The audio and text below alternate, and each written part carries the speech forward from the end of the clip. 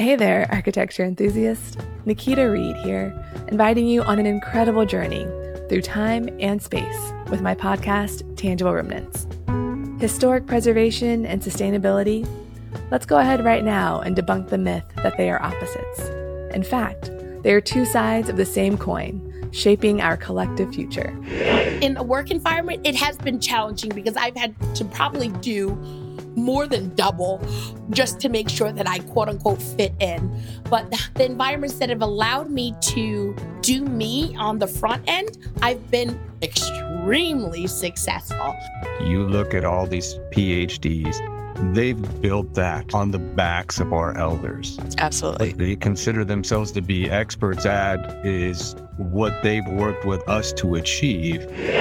I know we have to prioritize people before products and before place. Join me as we unravel the stories of historic buildings shaped by the people of a specific era and often influenced by race and gender. These tangible remnants are windows into our past and guideposts for the future. Follow the link in the show notes to subscribe now to Tangible Remnants. Let's explore the interconnectedness of architecture, preservation, sustainability, race, and gender.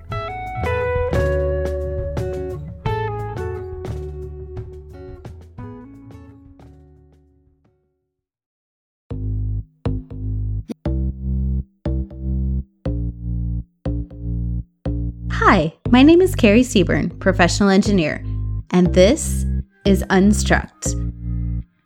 Unstruct is the podcast where we share the stories from within your walls to help you understand how they stand today.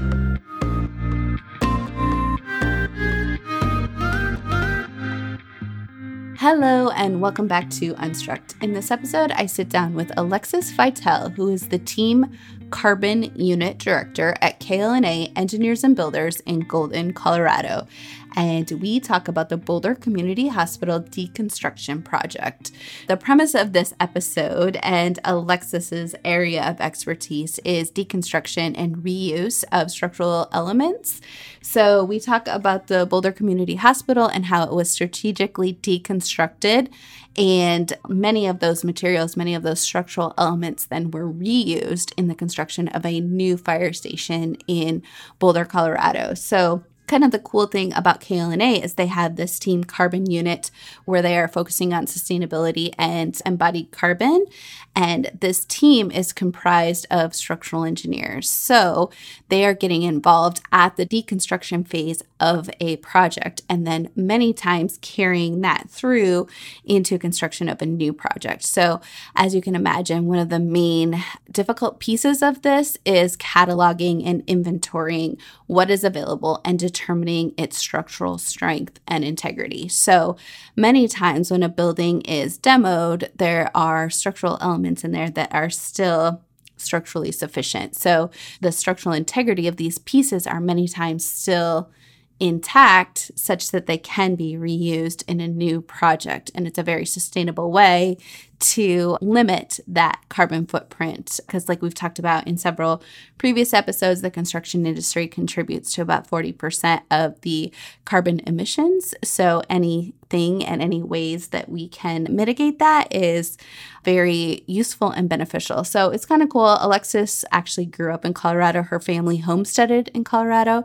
and she is also an avid supporter of the outdoors, doing many things outside. So it's kind of a full circle thing where she uses the space. Her family, her relatives, her heritage is from Colorado as well, and she is now kind of protecting those resources, those natural resources for future generations. So kind of a really cool thing. I really got into the documentation and the cataloging of these specific elements and how that can be done and how they can actually be reused. So very fascinating stuff. It really is kind of a new thing as far as I know and as far as Alexis was aware of, something that's kind of new that's being done. So it is Very intriguing and interesting to think of where this sector can go in the coming years. So it really is kind of like a secondhand shopping resource or a great opportunity for promoting sustainability and for being sustainable in our structural designs. So with that, I will hand it over to Alexis.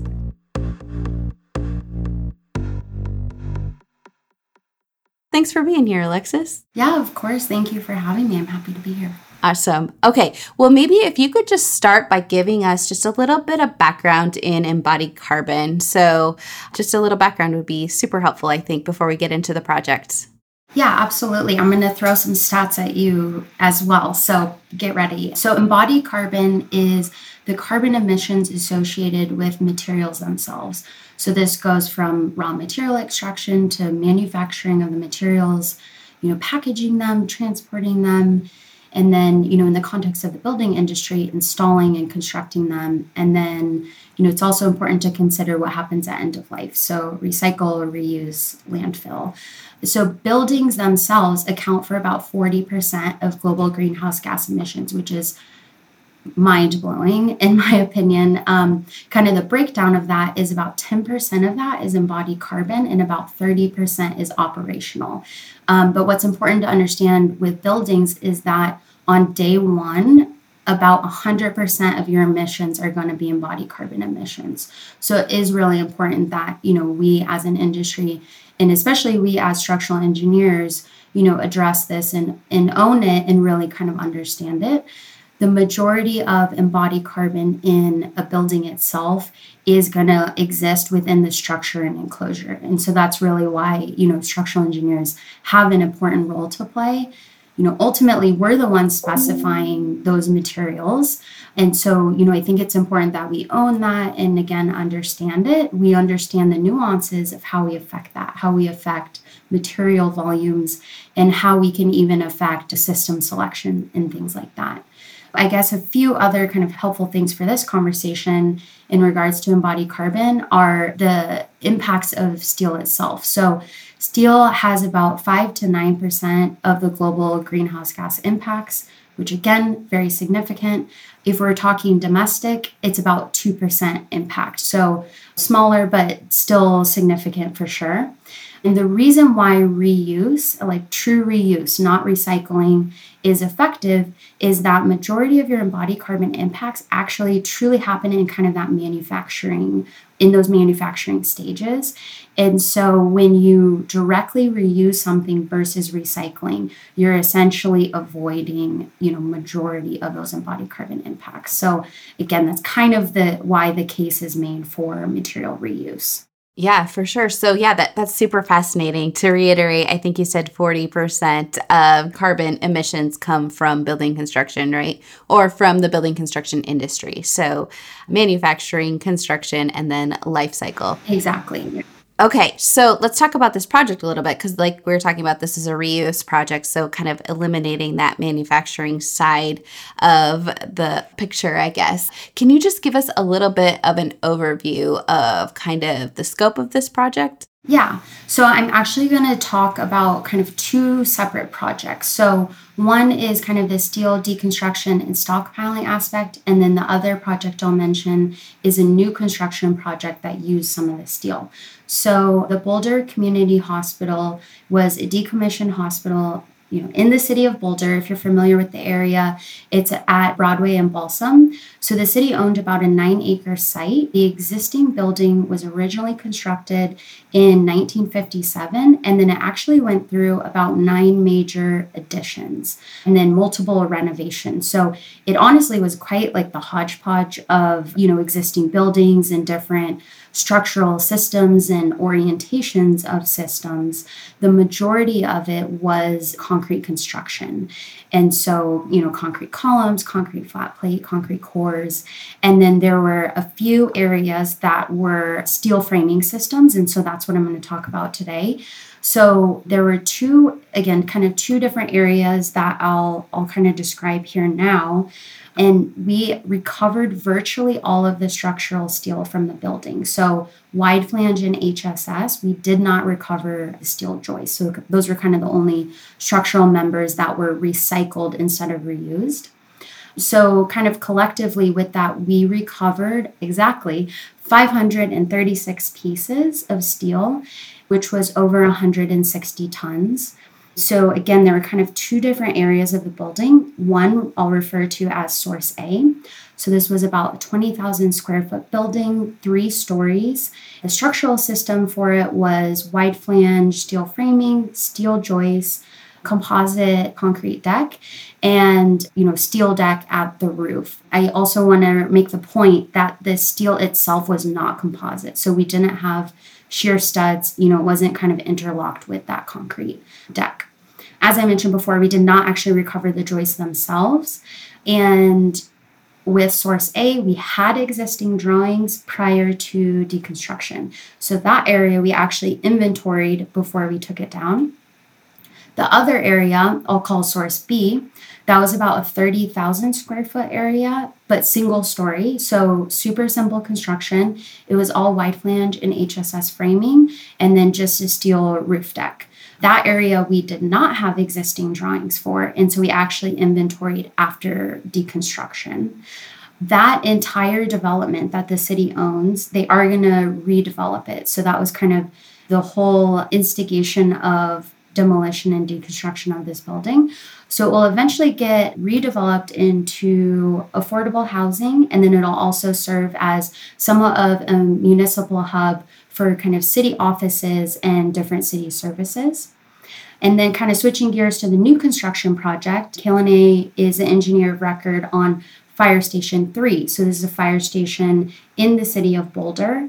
And that project used about 89 pieces from the stockpile and ended up being about 25% of the weight of the stockpile that we recovered.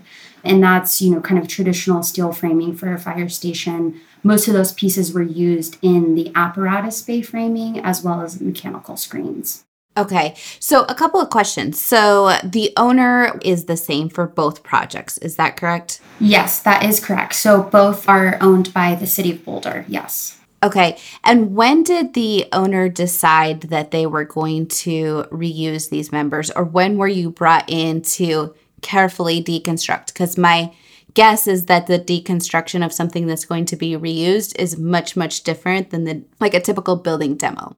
Absolutely. Yeah. So, and I think it's important to acknowledge kind of the terminology of demolition versus deconstruction, right? Very, very fundamentally different things. Traditionally, buildings kind of get knocked down and then the materials will be separated and again, kind of sent to recycling or landfill. Whereas deconstruction means you gently and thoughtfully deconstruct the building, and it's really the inverse of construction, right? So the intention is to maintain the integrity of those materials as they're being pulled down. So this is probably my favorite part of the project is just kind of the entire story around it. So the city of Boulder themselves have really strong circular economy objectives. So they actually commissioned a really interesting report by Metabolic, I believe it was in 2019, that kind of outlined a pathway for the city itself to have a true circular economy and zero waste economy by 2025. So they are very serious about this. They also passed a deconstruction ordinance in 2020 that requires buildings that are being, demolished or deconstructed, 75% of the weight of that building has to be recycled or reused. So essentially, landfill diversion is the goal of that. And then, when they're looking at this existing hospital they had, they knew that they wanted to redevelop the site and, looking at the building itself, it wasn't able to serve that function, right? What they wanted the end use to be, that building wasn't gonna serve them. And so there's actually a few areas of the building that they are maintaining, they are renovating into city offices, but majority of it, was determined to be, the best case was to be deconstructed. I think it's also interesting that buildings often, when they are demolished, it's really not because they no longer serve us structurally or they're in deterioration, right? It's usually because we no longer see value in them. They don't serve us aesthetically or they don't serve us functionally. And so then they're decommissioned, right? And so, when we look at our existing building stock, a lot of those materials are very functional, right? They still hold their value in that sense. And so I think that's just, a really interesting point and interesting for our industry to, again, kind of rethink about the value of our existing building stock. So anyways, that's kind of the story of Boulder's thinking in this project. So we got pulled in late 2020. At that time, they were in the middle of deconstructing all of the interiors of this building. So Chris Kendall, a principal at KLNA, who's a principal of Fire Station 3, he heard that they were deconstructing this, and he actually ended up on a site walk of the project with city officials. And I love Chris for this. He was walking and looked and said, okay, well, why can't we use this steel for Fire Station 3? He understood they had circular economy objectives. He understood their sustainability goals. And so, again, he was just like, well, why don't we use this steel for our new design? And so he pulled Team Carbon into the conversation. We actually got pulled in originally for life cycle assessment scope. And so, again, kind of the city with all of these sustainability objectives needed to justify that value to their stakeholders, right? So they wanted to say, this is how much embodied carbon we are saving or avoiding for both that development, but also new construction projects. So they wanted to be able to tell, this like bigger story. And so Team Carbon at the time, we had been talking internally about material reuse, but really just theoretically. We were really, really interested in it. We really saw that as an avenue for embodied carbon reductions, but we were actually thinking about it more in the context of deconstruction. So how do we design our buildings so that they can be deconstructed in 50 to 100 years? And so when we kind of started to meet with the city, we really just started kind of daydreaming and brainstorming about, can we do this, right? Like, should we use these pieces on Fire Station 3? Can we, what would that look like? And, we really kind of pushed each other in these conversations and again, just kind of egged each other on, really. We were primarily talking with Michelle Crane, who is the facilities chief architect at the city of Boulder. And, over the course of a few months of discussions, really, we really earned each other's trust. And because we had shared values and we had shared intentions with a potential stockpile, we definitely didn't think that we would be the ones to go through this process of stockpiling, and that would actually be our scope. So again, we were just kind of going back and forth about the possibilities and can we say yes and should we say yes to this? And really, we wanted to achieve this not just for ourselves, like individually or for our companies, but we both very much agreed on the importance of illustrating this for the industry, right? Like, this was an opportunity to actually execute on like true material reuse, direct reuse, and structural steel being reused as structural steel, right? Not kind of like downgraded and reused in a different way. It just became very clear to us that it was like, okay, we can do this and we think that we should do this. And, as I mentioned before, it was really important that we justified the feasibility of this to the city stakeholders and justified, the actual kind of financial value of this. And so kind of the first thing that we started with, again, before we were scoped out at all to actually manage the stockpile, we at KLNA developed a document that was titled Practical Considerations for a Steel Reuse Enterprise. So it's essentially just, kind of high-level framework about how would you go about this and like what would the challenges be for any entity to truly create like an at-scale stockpile. And then that really helped make the case. And then from there, we actually created the inventory for Source A. So as I mentioned, we had existing drawings for that. So we created an itemized inventory list of Source A based on the existing drawings. By doing that, again, we were kind of making the case that we had an end use for the steel. So we inventoried that. So then the Fire Station 3 design team could look at that inventory and pick their actual pieces that they wanted to use and claim those at that point.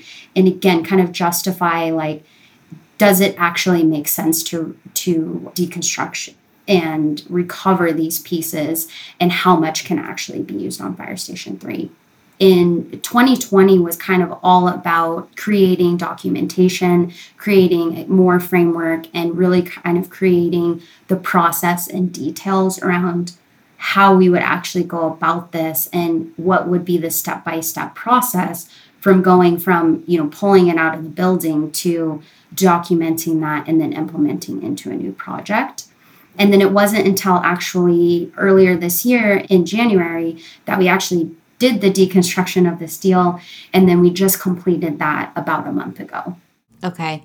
Yeah. And like, as you're talking, like the framework seems like it would be so important because it is so different than, like I'm thinking, typical process, you're designing a building and you're pulling down from a catalog of whatever size, or you're saying, design the most efficient piece for me kind of deal. So like, it's not like you can just have the pieces like a sheet of paper where all the pieces that are there and the lengths are listed, because it's real hard to get that conveyed into a software program.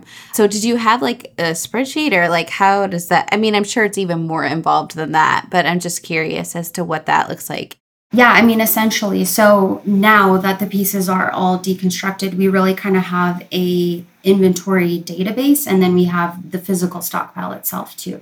So yeah, the inventory is literally an itemized list. It's in an Excel spreadsheet. We engineers love our Excel spreadsheet so much, near and dear to the heart.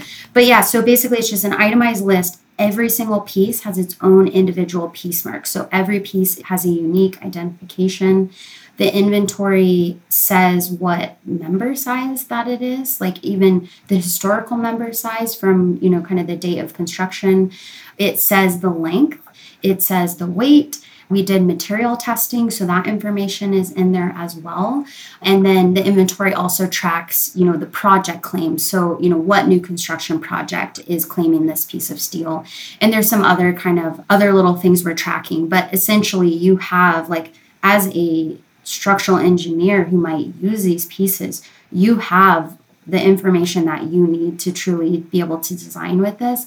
And again, verify that geometrically that piece works for you as well. Like truly, like, what is the length? And we even went as far to estimate usable length before those pieces came out. So we said, okay, we think this piece sitting in the building is, 21 feet. But once it comes down and once you refabricate it, we believe the usable length to be 19 feet. So we kind of estimated that too as well. And so, yeah, really as a designer, you can thumb through that catalog and actually pick the literal pieces that you believe you can implement into your design. Very cool. And as you're talking about usable length, one thing that comes to mind is, there's the connections at the ends, bolt holes, whatever that may be, weld plates, whatever it may be. But then usable length, you're able to cut those down since everything is, steel is homogeneous along the length. So you can cut it down and you have a very simple span, full section for what you need it for, I suppose. Yeah, exactly. I think it's also worth mentioning too, with each individual piece, we eventually created cut sheets. So every piece has its own cut sheet that kind of mimics, new construction and kind of if you were to use traditional kind of new steel framing pieces.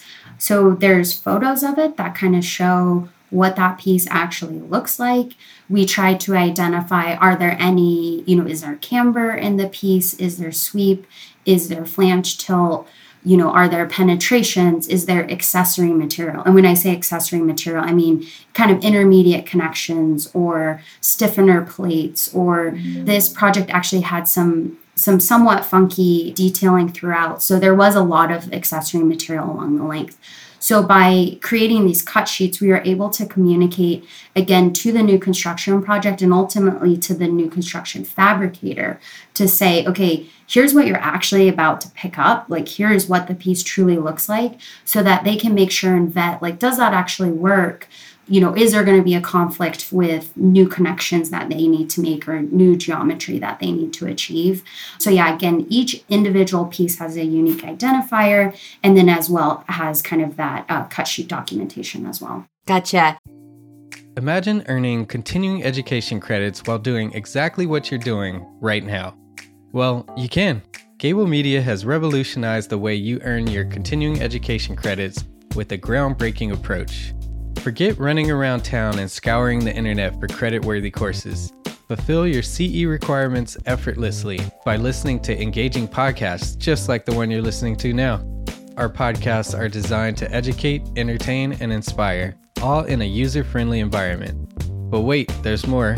Architects, Gable Media is also approved as an AIA continuing education services provider. Upon completion, we handle everything, from reporting your hours directly to the AIA to storing your certificates in your personal Gable Media profile for your self-reporting needs. So follow the link in the show notes and start earning your credits in the most innovative and entertaining way possible with Gable Media. And that's one thing. So like at KLNA, you guys are the carbon unit, which is you as the director, and then also the design side, the structural engineering design side, but then also the fabrication and the detailing side of things. And I can see, like, as you're talking about that, I'm like, oh, so like you're putting together your shop drawings essentially when you're going through design, and that's almost like available for the design team and the detailing team. Exactly, yeah. And we actually, with the new construction project, so with Fire Station 3, we basically delivered a cut sheet package. So again, kind of mimicking a normal shop drawing package that you would receive. We delivered a package to them of every single piece of steel that they were interested in before they picked it up, so that if there was an issue, we could swap a piece out potentially, and they could kind of vet that on there, and they could review the pieces both as a structural engineer and then again as the fabricator. And for sure, I definitely called our steel detailing group before we really kind of even created that cut sheet framework to really, kind of vet that with them and, their perspective as steel detailers and steel fabricators. And then, ultimately we really approach this from the perspective of a structural engineer. Sure. Yeah, no, that makes sense. So where is everything stockpiled? Does the owner have a specified location for that, or how does that work? Yeah, so I think what made this really feasible was that there's space on the site. And so again, they kind of have this 9-acre site. The building only covered about maybe a third to a half of the site itself. So the rest of it was like surface parking. We definitely need to get all those pieces off the site eventually prior to really the redevelopment starting. But it was amazing because we basically had about a 2-year window of we can set this steel here and it's not in anyone's way. It was nice because we were able to really lay it out. So it's not stacked very tall either. So it really allows it kind of easy access to the individual pieces. And again, if a fabricator is coming to pick up those pieces, it's easy to kind of pull out that pile for them. And so, yeah, it's just kind of existing on the site. And so, there's kind of this process flow on the site of, pulling it down. There was kind of a staging area and then kind of a processing area, again, kind of taking those photos and measurements and verifying sizes and things to that effect.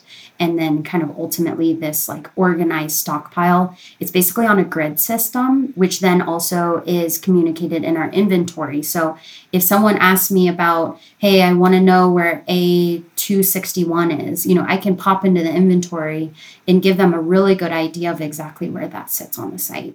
Okay. And so does the city of Boulder, or does the owner of the project, do they maintain ownership of all those members too? Because I think there's still like a surplus of 300 or 400 pieces, right, that will get used for another one of their projects. Is that the intention? Yes, exactly. So the city of Boulder themselves, yes, they own the pieces. Again, they own the site, they own the pieces, they own the inventory. We're just managing it on their behalf. The intention is that pieces will be used in the new development. So we're starting to talk with some of the design teams about that now. The city's also interested in using some of the pieces for like art installations throughout the city or benches, even in their Parks and Rec department, canopies, things to that effect. I got a call a couple weeks ago. They're actually going to take a handful of pieces and use them for some of their fire station team training. And I honestly don't know like exactly what they're going to use it for, but there's kind of a lot of like miscellaneous applications throughout the city. But the city is also totally open to the pieces being used on private projects as well, whether they're in the city or very close to Boulder. They're very open to it. Kind of this objective of illustrating that this is possible, this is feasible, and really showcasing that. They didn't want to hoard that steel and say no one else can use this. So they're really open to other projects. We have a few projects at KLNA that are entertaining it right now. So a lot of projects are kind of in discussion about, kind of what that process would look like and starting to look at the actual inventory itself. What I also love is the city of Boulder is giving this material for free.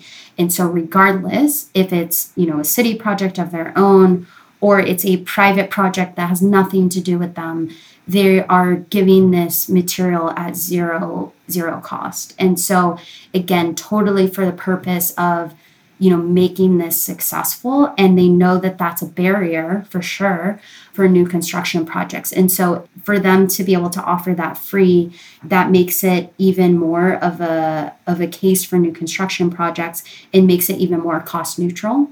For Fire Station 3, we actually saved a little bit of money by using the salvage steel versus procuring new steel. So yeah, I guess if you're listening to this podcast and it's 2023 or early 2024, and this sounds interesting to you and you want this steel on your project, like give me a call. We may have pieces for you.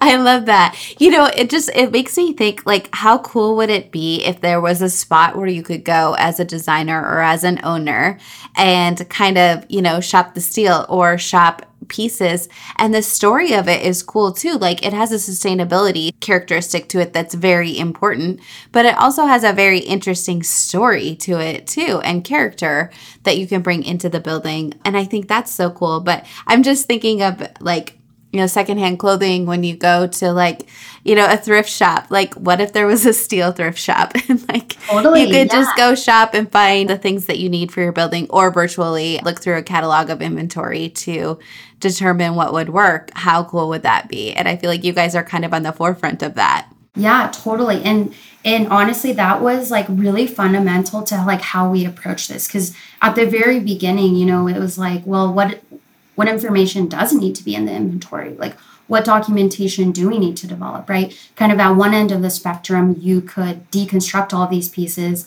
and not document any of it, right? And put it in a really, really clean and nice pile and organize it somewhat by size or length or whatever. Then that requires a new project to engage in that way. And they would have to come to the site and they would have to look at the pieces and they would have to measure them. And they would also have to kind of gain this level of comfort of using the steel. And so, I think that's really the value that we brought to this project was our perspective as a structural engineer. We wanted our documentation to facilitate that. So we kind of approached it from, if I was a new construction engineer, what information do I need to know and what do I need to know to feel comfortable to even entertain this at all? And so that we felt like was so important that you could basically shop that list. You could look at a catalog and say, okay, this is exactly what I'm getting. Even kind of expectations of like the state of the steel and how much it would be cleaned up and things like that. We felt like that was the value of the stockpile, was someone being able to shop it without even coming to site, and for basically the stockpile to kind of take on that effort and that documentation versus every single new project or new engineer who might use this steel, having to kind of go through that effort. Yeah, no, that I was going to ask you about that. And I'm so glad that you brought that up. Just the fact that as a structural engineer, like a lot of times the embodied carbon specialist has a different background that is very important as well. But coming at it from a structural engineering perspective, you kind of know what that end goal is or what's necessary from a design and analysis standpoint to be able to back up to the beginning to, like you said, give comfort level to those that are putting together the construction documents for the building. Yes, exactly. That was so important. And honestly, I got very grilled by a few engineers who were, we were talking with about, potentially using it on their projects. And I appreciated it, right? Like I appreciated the questions and I felt prepared to answer them, right? Those were things that we had vetted through this process. And again, that we knew we were going to have to answer to. Even the material testing program that we developed, right? Again, that I think that would be very difficult for a third party, kind of sustainability consultant to develop it and to really kind of look at it from that structural perspective. And so, again, I think that's the value that we brought to this project, but I also think that's the value that this stockpile has itself, is that, we really can speak to structural capacity, structural integrity, and material properties. Yeah, I love that. And the other thing I'm thinking about as you're talking is that sometimes availability is an issue with new steel pieces too. Maybe it's coming from a different country, like a lot of times there's some long lead times for certain shapes. And when it's already available, that's pretty awesome. And it means you get it a lot faster too. So yeah, exactly. And one reason too why this project, I think, was able to kind of get the final kick over the line was this was during COVID, right? So this process for us was kind of 2020 through 2023 now.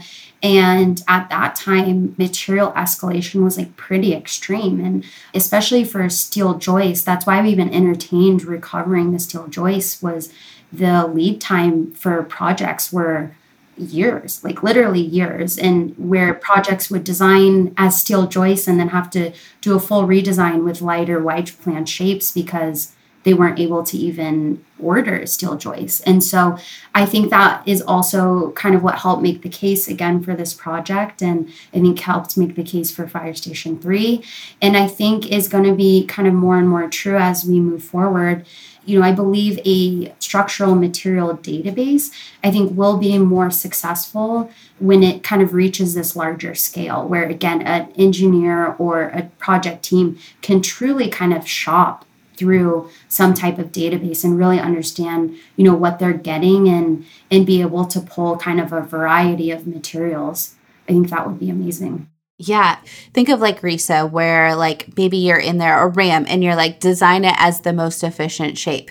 There is no reason why the database in those programs can't also have the inventory log that's available and do the exact same thing. Oh my gosh. Honestly, I hadn't thought about that yet, but I totally agree. I think there's so much power in kind of having all of this stuff inventoried and truly having some type of database for it. I think there's so much power in it. I just see a lot of possibilities kind of with this going to scale for sure. Yeah. So do you know if anything like this has been done before, Alexis? No. So this was something that I truly had to wrap my head around. And for months, whenever I touched this project, that was just on my mind, where I'm I cannot believe that this hasn't been done before. It felt so obvious to me, especially from a sustainability perspective, whereas I know it's not necessarily easy and I understand why projects haven't taken it on, but it truly blew my mind that nobody had done this. And when I say no one had done this, obviously there's a lot of reuse and recycling in the building industry, but it's typically done with architectural products and not with structural products. So that's kind of a major distinction.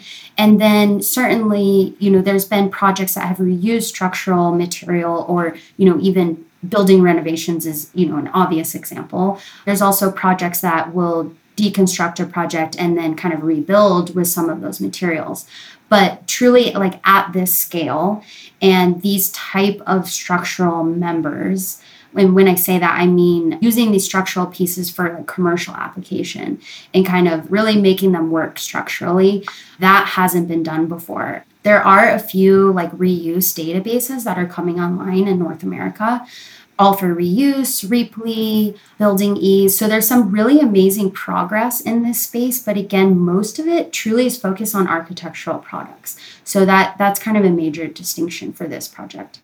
Very cool. Well, and I think it's the comfort level with the material for the design engineer and for the owner, right? So the fact that you have the database and all the things you were talking about of maybe it's out of plumb a little bit or off axis a little bit here, or it's got these plates here, having all of that available and obviously knowing what the steel grade is, all of those things are what kind of gets that comfort level with the designer and the owner in check.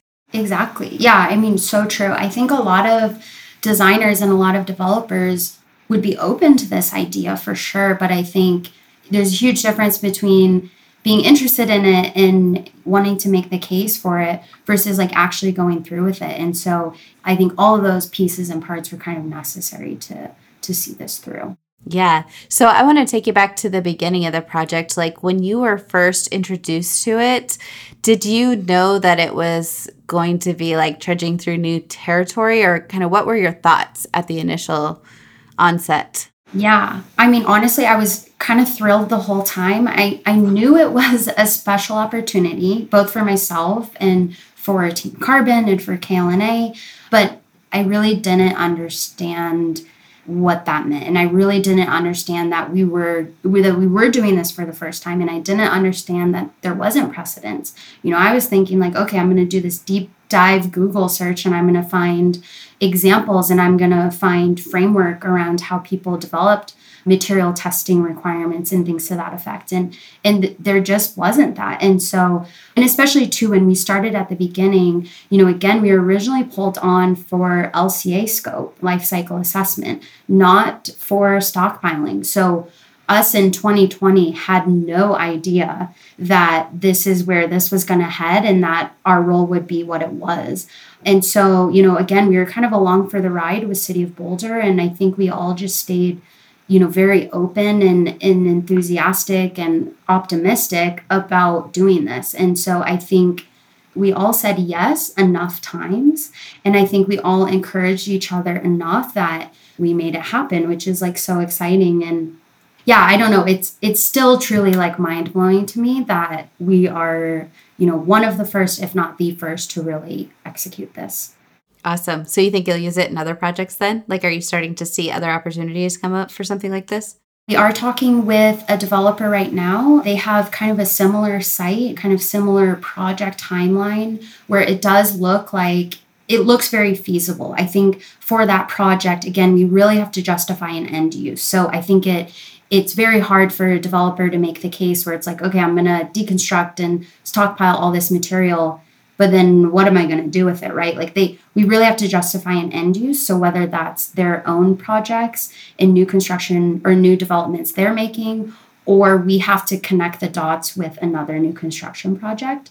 But yeah, I feel confident that, you know, maybe in the next 2 years, I think Team Carbon will be involved in another stockpile endeavor. You know, we're also talking with the City of Boulder of the objective is circular economy, and they really wanted to show that this was feasible. And so we're hoping that the conclusion of this project and, you know, looking at costs and schedule and embodied carbon savings and things like that, we are hoping that we can make the case with the City of Boulder that they will continue to do this and potentially create a long-term stockpile for themselves. So kind of any project that is being deconstructed in the city could add into this stockpile and new construction projects can pull from the stockpile. So again, it becomes kind of this long-term thing. Another idea that I love and that the City of Boulder is also very interested in is what if another municipality did the same thing? And then you can start to exchange databases with one another, and then you have, you know, double the inventory, you have double the stockpile, and you can really start to go at scale with that and kind of interchange again with another municipality. Which makes complete sense because the more inventory, the more flexibility there is, the more opportunity to use a large portion of reused material, because no one wants to just pull a couple of pieces, like it's not worth the effort, right? Like, but if you can do most of the structural members as reused pieces, then it starts to make sense. Exactly. Yes, exactly. So at this point in time, looking back at the Boulder Community Hospital project, what is like the most fascinating thing, or what are your thoughts at this point in time? Yeah. So, you know, honestly, I don't know if this is necessarily fascinating, but the part that I appreciated the most about this project was like the collaboration across all of the entities involved. So no one individual or individual company was the reason for the success. It was truly, the city of Boulder, it was KLNA as the stockpile manager, Amoresco as the GC, and CCC, Colorado Cleanup Corporation, as the actual deconstruction contractor, right? Like everyone participated in the process. So although we managed it, every time we created a new document or a new requirement or a new process, that was vetted with everyone, even the fabricator for the new construction project. And so everyone kind of had input in the process. I think everybody's perspective and kind of unique expertise brought value to that. And honestly, it was just like a fun time. I really enjoyed working very closely with the contractors on site. And again, it wasn't like one part was more important than the other. It was critically important that they, took it down gently and they didn't damage the pieces, and they did an amazing job and they did it extremely fast. And then it was equally important that the people processing the actual pieces on the site and measuring them and documenting them and organizing them, that was critically important, right? And then us developing the process and kind of all the final documentation on the back end, like that's important as well. And so I really loved that. And I loved watching too KLNA's expertise in kind of combination of sustainability and structural engineering and construction really kind of come to fruition. And I think we all like integrated nicely. And that was just kind of always on my mind. I really enjoyed that part of it. Yeah, no, I love that. And I love that everyone that you described, so, the owner, the deconstruction contractor, yourself, everyone else involved at KLNA, like maybe it was the first time, but now it's going to be the second time. Like it's, like that framework is already there, like the path has already been forged. So it'll just be easier the next time, which is very exciting. Okay, so what would be like your advice for structural engineers that maybe aren't well-versed in embodied carbon?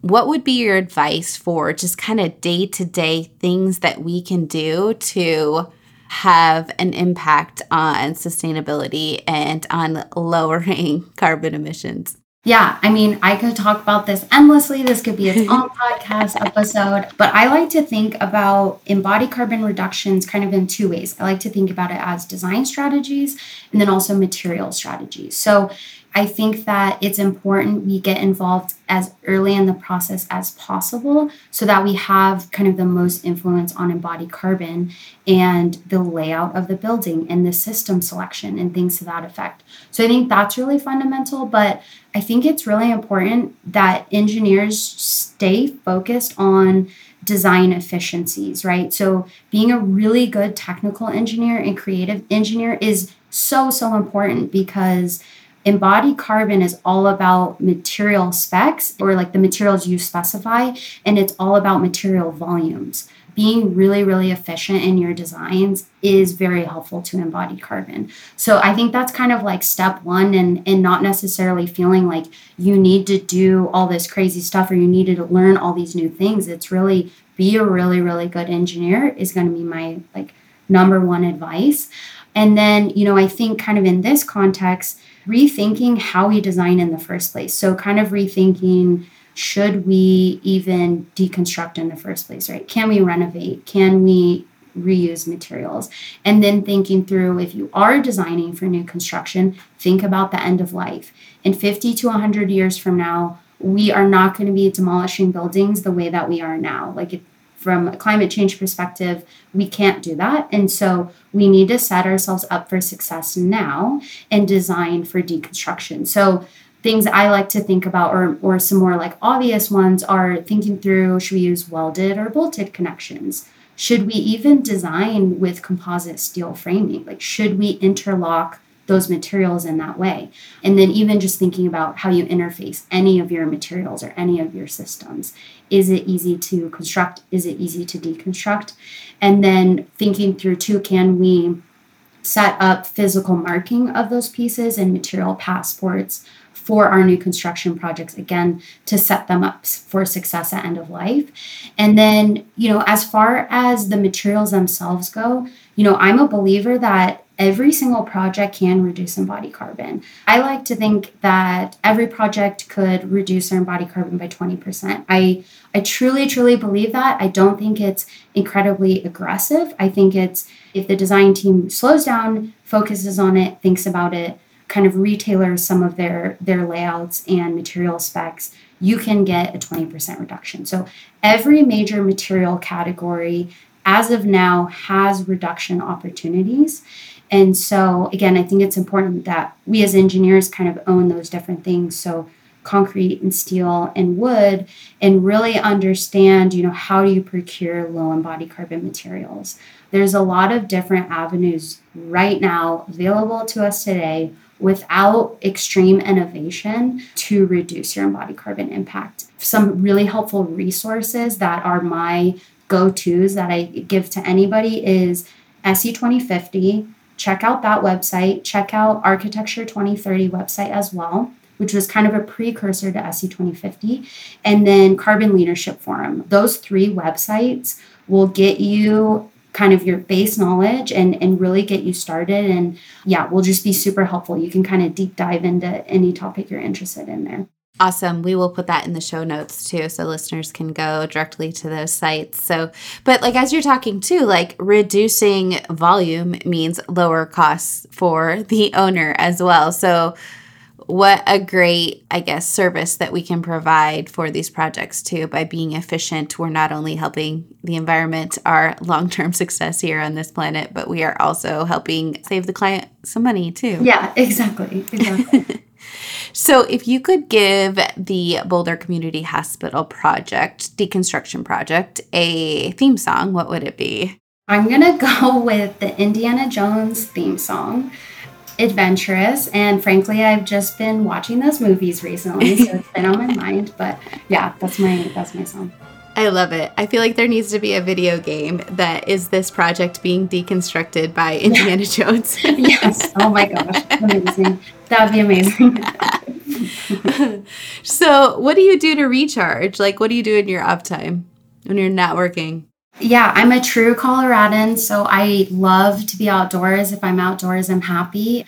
I really love to camp. I dirt bike, snowboard. I like just walking through the woods. Honestly, it's so fun. And then I would say my other one, when I'm in the city, is I really love to get ice cream with friends. Love it. Well, and I think that ties into what you do as a profession too, protecting the environment and the fact that you grew up in Colorado. So you're long-term invested into your community and making sure that all of those natural resources are still available to use and enjoy. Yeah, exactly. I mean, that's another reason why this project felt so special to me, because it was in my home state, and I didn't grow up in Boulder, but the fact that a city in Colorado was really taking that on just felt so, so special to me. And the fact that I could myself contribute to that was super special. And, like you said, just being connected with nature and experiencing that, I think it's just so important that we protect it and respect it. And so, yeah, it kind of all comes together in that way. So awesome. Well, Alexis, this has been amazing. I have learned so much, and I do really feel like you are on the precipice of doing something great. Obviously it's great already, but I think this is just at the very forefront of what it could be, and it's only going to explode from here. And it's very exciting to have this conversation with you at this kind of start of something big. So thanks so much for being here. Yeah, thank you for having me. And yeah, I super appreciate the opportunity to kind of spread the word. Another important thing for us and for Boulder was that we did share all of this information with the industry, right? We're not trying to protect it. We don't feel like it belongs to us, right? We feel like we're doing this on behalf of the industry, and we want to progress that. And so, yeah, I hope that this episode, encourages or inspires someone else to kind of take on this effort. And yeah, we're happy to give advice at any time. So thank you again. Awesome. Yes. Thanks so much for being here. Great talk and conversation. Thanks. Thank you for listening. If you enjoyed this episode of Unstruct and know someone else who would, please share it with them. And if you enjoy the work that I'm doing here in general, I would really appreciate your rating and review on Apple Podcast. It goes a long way to help others find the show. Speaking of finding shows, Unstruct is part of the Gable Media Network, a place where you can find even more content like this. To see the catalog of shows focused on our built environment, visit gablemedia.com. That's GABL media.com. Lastly, if you haven't already, don't forget to subscribe before you go so that you don't miss the next story from within the walls and how they stand today.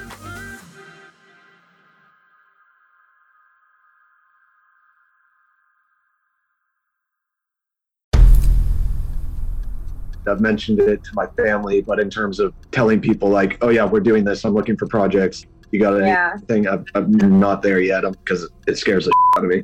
Dreaming of launching your own architecture firm?